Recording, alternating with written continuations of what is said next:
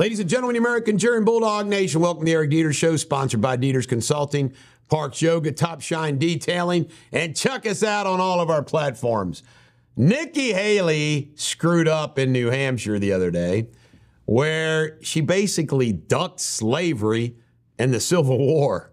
Guess what? A 9-year-old called her out on it yesterday at a town hall. A 9-year-old called her a flip-flopper. You don't think that was a Trump plant? You know it was. But Nikki Haley stepped in it. Not a good time to step in it. The spy balloon that came across the United States from China, yep, they were using a server in the United States to gather their information.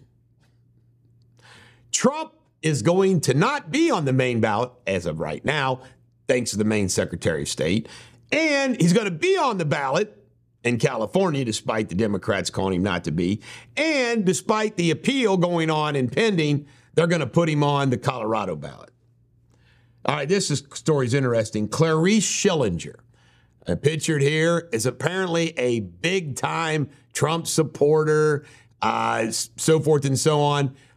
Allegedly hosted a party for underage drinkers and punched a teen. Now, on first blush, you think, wow. Well, my first question is, okay, is that underlying allegation true?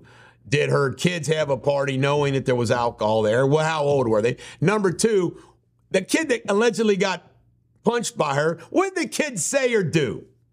I care about facts in these matters. Bobart, boy, I'm telling you right now, you talk about somebody who flaked the hell out. Her latest move, she knows she's going to lose where she is, so she's going to the vacated congressional seat out there where a congressman's retiring to run at that seat. This is an example of what I'm talking about, both parties. It's not about service. It's about her needing a job. Bobart, you disgust me.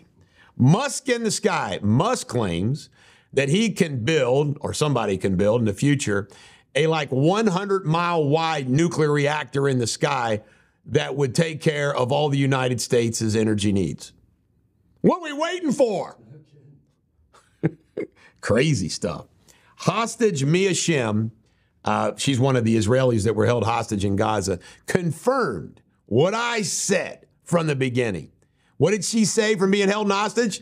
She says they're all terrorists. Everybody acts like, oh, there's good guys, there's good Palestinians over there in Gaza, and then there's the Hamas. No, they're all on the same team. She proves it. What else we got here?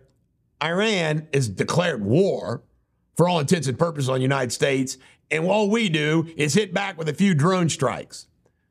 I'm telling you right now,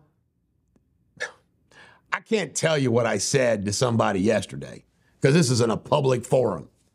All right, this is a funny story and a good story. RFK Jr., nice guy.